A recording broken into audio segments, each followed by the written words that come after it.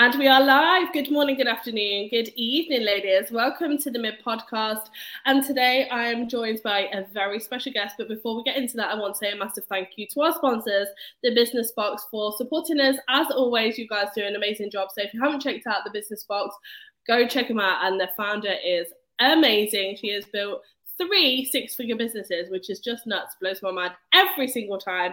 So let's start today's episode. I'm joined by a very inspirational lady, somebody that has very recently come to my attention, but having just had a chat with her, I am blown away by all the things she's been able to do for diversity, for inclusion, all of the very important things that often get looked over, unfortunately. And she's making a massive change in the world, which is what we love. She's a badass woman in business. She takes no shit. She gets stuff done. And I love that, right? So Pam, over to you. Please do introduce yourself and tell everybody a little bit about what you do. Oh, what an amazing introduction. Thank you so much. So hello everybody, my name is Pamela Akuli and I'm a mother of 3 boys of mixed heritage. I'm also the CEO and co-founder of 2 companies. The first one is Just Like Me Books. Just Like Me Books are the UK's first interactive and inclusive picture books. And the difference with this is that we actually use technology called augmented reality technology to bring our stories to life. So with this, it's really important that we champion diversity, that children are able to see themselves represented in books. But we also know that children learn differently. So for us, it's really about championing those differences. So by utilizing the technology, you can have a hard copy of the book, you can download the app onto your smartphone or tablet device, and fusing the real worlds and virtual worlds together, you can interact with the story. So like I said, it makes it a lot more accessible and inclusive for children of different abilities and ethnicities. And then my second company is is Comeback Fitness. And I've been in the fitness industry for coming up to 14 years now. And with Comeback Fitness, it is really about championing those who are underrepresented, for those who feel like they can't just step into a gym or a studio, who maybe not have the support or network around them, but they really want to focus on their mental health as well as their physical health. So I stream live classes from my home to my members' home. And we've really built such a welcoming, inclusive community from people from all around the world of different kind of abilities and fitness levels. And so everything that I do is the core focus is very much about inclusiveness and diversity. So that's basically me. Oh my goodness. And it's so important. And can I just say, I take full responsibility. You know, you were talking earlier about being a child and not seeing people who look like you in books.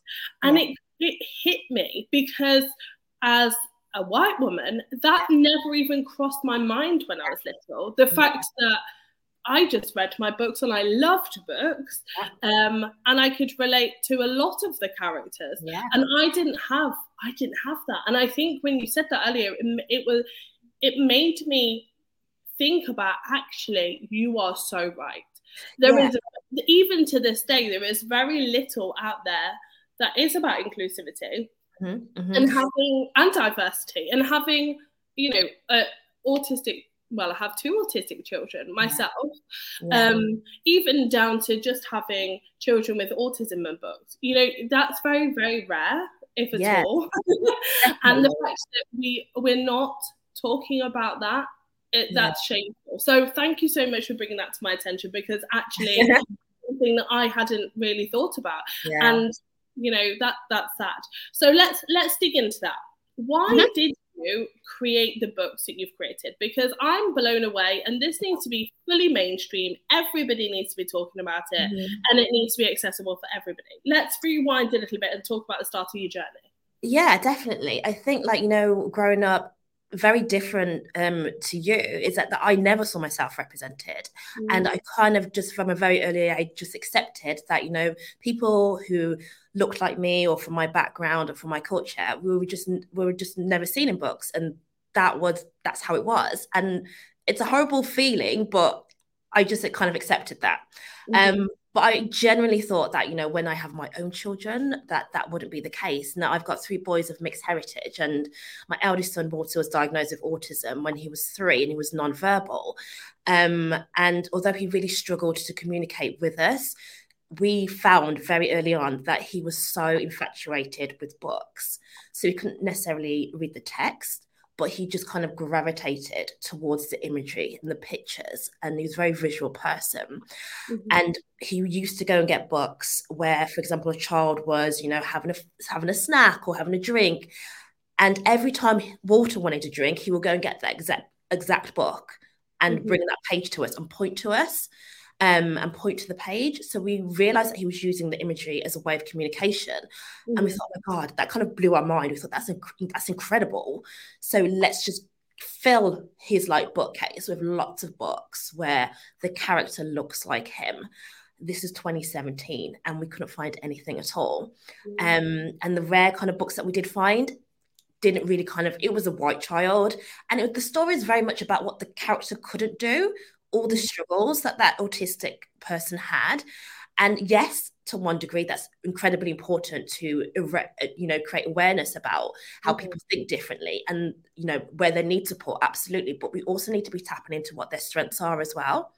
And for my son in particular, although he couldn't speak, he was an absolute whiz with technology, tablets, my phone, laptops and things like that. So for us, we realized that, that was kind of his strengths. And that's something that we really wanted to harness and encourage so he can go out into the world and thrive. And that's basically where the idea came from, writing the book, but also having the addition of the technology. So infusing the two together. So if a child couldn't literally just pick up a book and read the text, they could still feel involved in that story. And in the magic of storytelling by using the technology as a bridge of that communication.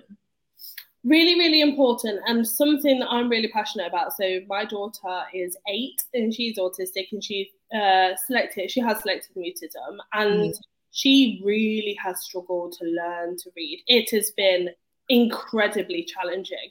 And the challenge that I face, and I don't know whether you've experienced this, but as she's got older, she's not wanted what she calls baby books. Yeah. But the reality is that for her ability, she needed to have more simplified text. Yes. And so the text is the books with simplified text are aimed for younger children. So we had this kind of rebellion of, well, I'm not reading that because it's a baby book. And I would say only the last year, bear in mind she's almost 9, has reading started to unlock for her. Yeah. And I've really struggled with that because I've struggled to find resources, and I have an extensive network, as you can understand, of people that provide educational tools to support children with different abilities that are accessible and that they want to tap into. You know, and that is definitely a challenge. Yeah, I think it's one of these things, when we hear diversity, inclusiveness, it's, for me, it's my lived in experience. So it's not a buzzword, it's not a trend. It's something that's been absolute commitment. But also when we're talking about diversity, inclusiveness, we're not just talking about, ethnicity and religion. We're talking about different abilities. And when we're talking about different abilities, we really need to think about ways. We're living in a digital world right now where technology is advancing at incredible rate, but we're still having this very linear tunnel vision mentality when it comes to education and how we're educating our children. And it's very much, we're still having this narrative fed to our children that, you need to have 9 GCSEs or 4 AS levels or whatever they are now. And then you have to go to college, and then you have to go to university. And then if you tick all these boxes, then you're deemed as a success in society. When the reality is that we're almost kind of trying to mold our children to all think the same by doing that way. And any child that doesn't fit that mold or doesn't tick those academic boxes are then deemed to be, not successful or have behavior issues or whatever it is. And we put these labels onto them. But then when you get into the real world, the world that we're in now, and we're looking at entrepreneurship and we're looking at startup business and we're looking at creatives, everybody wants to differentiate themselves from their competitor. Yeah. It's almost like then we start to contradict ourselves because we're like, now we want to be different. Yeah. Now we want to think differently. But up until a certain point, for the last 20 odd years or whatever it is that you've been in the education system, you've been told to think the same, to do the same. So for me personally, I'm just like, you know what, when we're talking about diversity and inclusiveness, let's also really challenge and have the conversations about neurodiversity, whether that's ASD, autism, whether it's ADHD that I have and my middle child has. Do you know what I mean? Whether it's dyslexia and dyspraxia, let's have these conversations, and let's also think about ways that we can support children at a really early age. Let's have the conversations in nursery, in preschool, in primary school. Let's not wait until they're teenagers when they've already started to, accumulate some, racial biases and stereotypes. Yeah. We'll be waiting until adulthood to then start talking about these conversations when they need to happen really early on in childhood.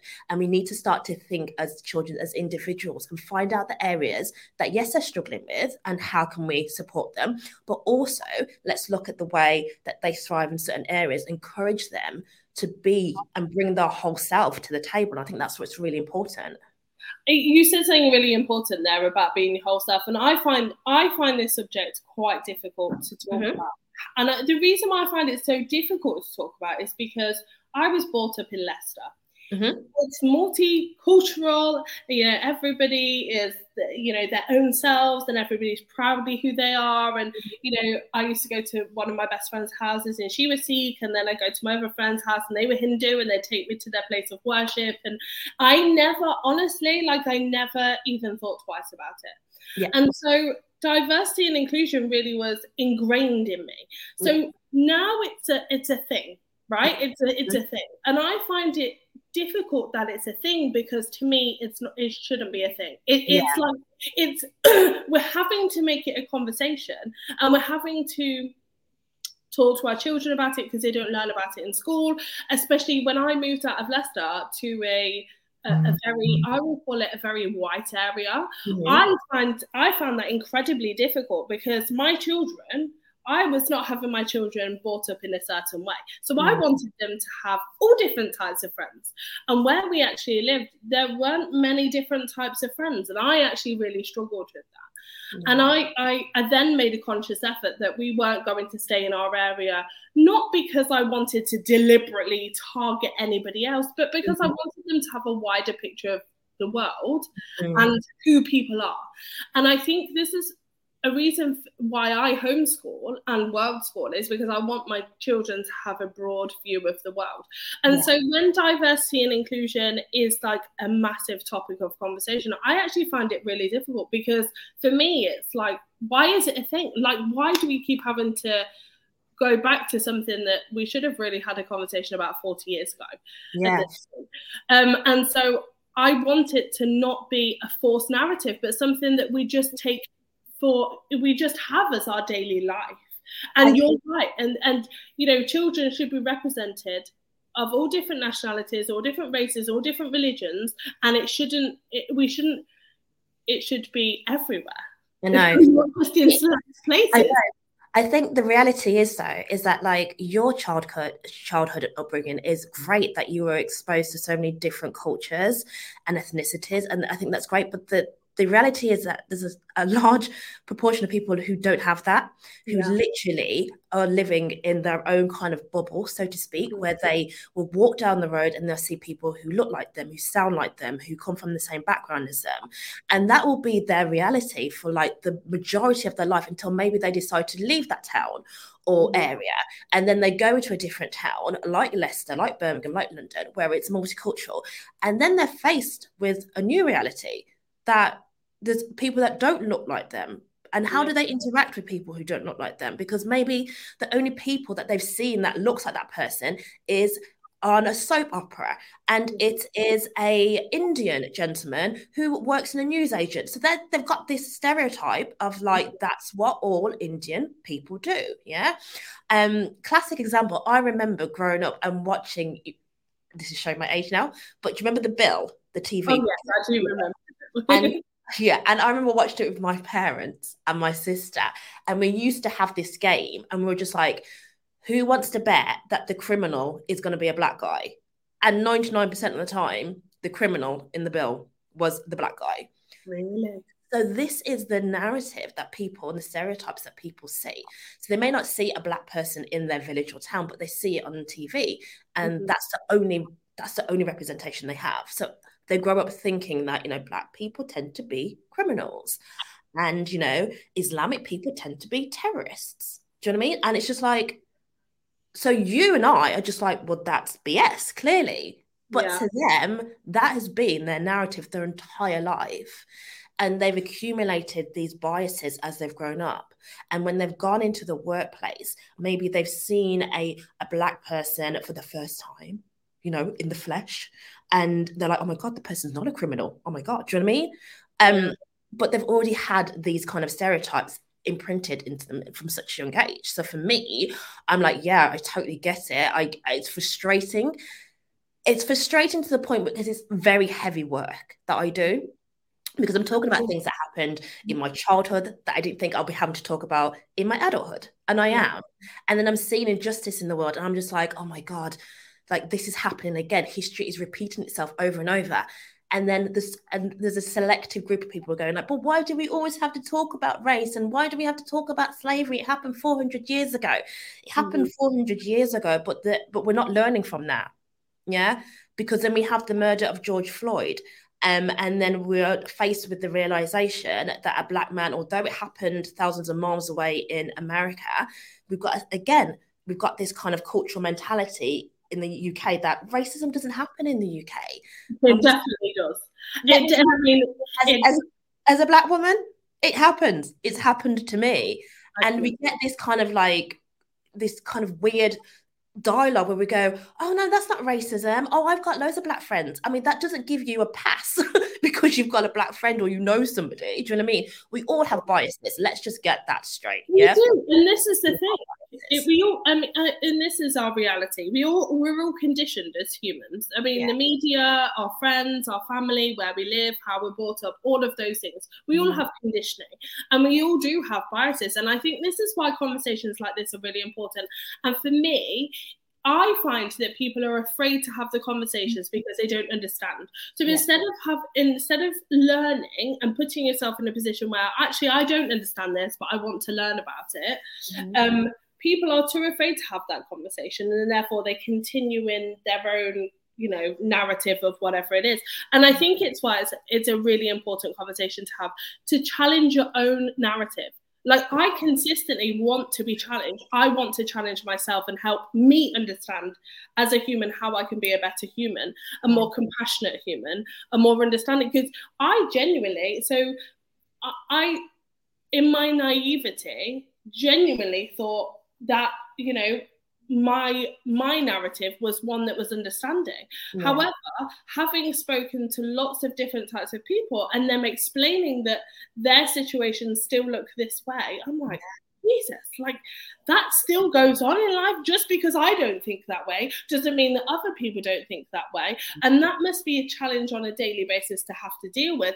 And can you imagine being a child that's not represented, or the only person in the classroom that looks like them? I've never even thought about that, because I don't have that. Because I have my own experience of being a white person, and I don't have to experience that. And that's sad. And I feel saddened that happens still on a daily basis. But the reality is, if we have these conversations, we can allow more people to understand. And when there's understanding, for me, then there's education, and people can learn to be more compassionate. I think compassion for me is massive.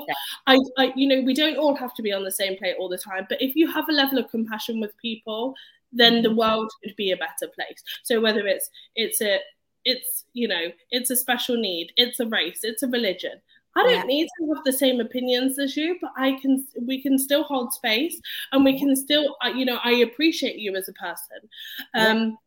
And that for me is important. So what you're doing is really, really important work. How do we change the narrative? What is the bigger picture mission? Okay, so let me give you an example. 2019, I submitted my first book, my manuscripts, to publishers. And the feedback that I had was that it was a great story, but would I think about changing the character? And I thought, went back to them. I was like, what do you mean change the character? Long story short, they're basically saying to change the character to a white character. The character that I'd written was a mixed race autistic boy. They thought that by changing the character to a white character, it will make it more marketable. And that, again, in itself, I thought, God, publishers really have the balls to turn around to me. I was going to say, can you, You know what I mean? even say that legally? Well, they can, though, can't they? Because if you think about it, the publishing industry is one of the longest industries that we had. And who did they cater for when we're talking about picture books specifically? I mean, yeah, absolutely. They're catering for white mothers. That's what they're catering for, who are going to pick up these books for their children and things like that. They're not catering for people who look like me. So when I'm presenting them with a story, they are thinking, how is this white woman going to relate to this mixed race and neurodivergent character as well? Mm-hmm. It's like too much for them. It's not going to sell. It's not marketable, blah, blah, blah. Fast forward, 3 months later, we had the murder of George Floyd. We had the rise of Black Lives Matter. These same publishers were now changing the narrative, saying we need more diverse voices, we need more diverse authors, you know, uploading the black square on their social media as a form of solidarity, things like that. And honestly, Leona, it was one of those moments when I was just so incredibly angry for so many different reasons. Yeah, almost like you're piggybacking on the murder of a black guy, and you're piggybacking on this whole trend now of diversity and inclusiveness, because you're seeing it from a financial point of view, not from a compassionate point of view, or just seeing it for the fact that someone died because of the color of their skin. So how can we be a better ally? How can we change this narrative so that this doesn't happen again? No. That's not what they're thinking about. They're thinking about how can we capitalize on this and sell more books. And for me personally, to change the narrative, it's not an overnight thing. And I think this is what people want. We're humans. We want to fix things and we want things to happen instantly. Mm-hmm. And we don't want to put that much work into it as well. Now, for me, the work starts in the home environment. Do you know what I mean? Before you even step out your front door, when you've got children or nieces or grandchildren or things like that, and you're looking at their bookshelves and you're thinking, hang on, how can we diversify the bookshelf a little bit more? How can we have these conversations? Because I don't know about autism, but I'm sure my grandchild or child's going to ask me one day, and I want to be able to tell them. Do you know what I mean? And when we don't have this level of education and awareness, then we start telling our children, oh, don't ask that question, or that's rude, or things like that. And we're like, no, it's not rude. It's reality. There's so many people of different abilities in the world. We should be talking about these as well. So for me, it happens in the home. We have the conversation. Look about the TV programs that you watch and the books that you read and, where you're buying from. Do you know what I mean? Have you thought about buying from, Black-owned businesses or minority ethnic businesses? Or have you thought about going to an event where maybe you are the minority? How would that sit with you? Do you know what I mean? For some people, they'll be like, I don't care because that's great. That was my initial thought. You would be like, give me the ticket now. I'll go. Do you know what I mean? Honestly, I wanted to be part of a gospel choir, and people were like, Leona, you can be the only white person. I was like, yeah. What? I'm not bothered. So I do, and this is my own naivety, is like, why would I care? Like, that doesn't even enter my mind because it's just how I am as a person. Yeah, absolutely. I think what you're doing is fantastic. And I am so grateful for you joining me here today. I really am. And this conversation needs to be continued. And I would love to continue to have this conversation over a period of time with you. Because as you said, it's not a plaster. Like, it's not something you can just be like, right, that's done. Thank you very much. Let's move on from it. It's a continuous conversation. It's continuously representing all different types of people, all different types of abilities, all different races, religions, nationalities. And that's what I love. What I genuinely am really proud of MIB. And I'll be completely honest with you. I had a publicist who is a black lady. She's amazing. Shout out to Hadi. And she was like, Leona, this is about 3 years ago, your branding's too white. And I was like, what do you mean my branding's too white? Like, it never crossed my mind. And she was like, where's your representation? And I realized that, of course, we have women of all different nationalities attend the events, but they weren't pictured as much in photos. And I was like, oh my goodness, like I hadn't even thought about it. And I am totally open as a business owner to somebody checking me, right? Come and check me. And I think that's the thing is, you should be able to check your friends. You should be able to check the people around you and say, oh, by the way, have you thought about this? And it's not about being aggressive. It's just about being able to have those conversations. And actually, as a person on the receiving end, being able to go, do you know what? I had no idea. But thank you very much for bringing it to my attention. I'm going to go do something about it. Yes. So I appreciate you very, very much. I think what you do is amazing. I would love you to send me all of the details afterwards, because I am definitely having these books. So before you go, where can everybody find you? Okay, so I'm on Instagram at just_like_me_stories. LinkedIn, Pamela Akuli, that's ACULEY. And if you go on my website as well, lots of information on there. It's www.justlikemebooks.co.uk. Everybody needs to go out right now and go and check that out. Pam, thank you so much for spending time with me today. I appreciate you. You are absolutely awesome. Legend. Oh, thank you. I appreciate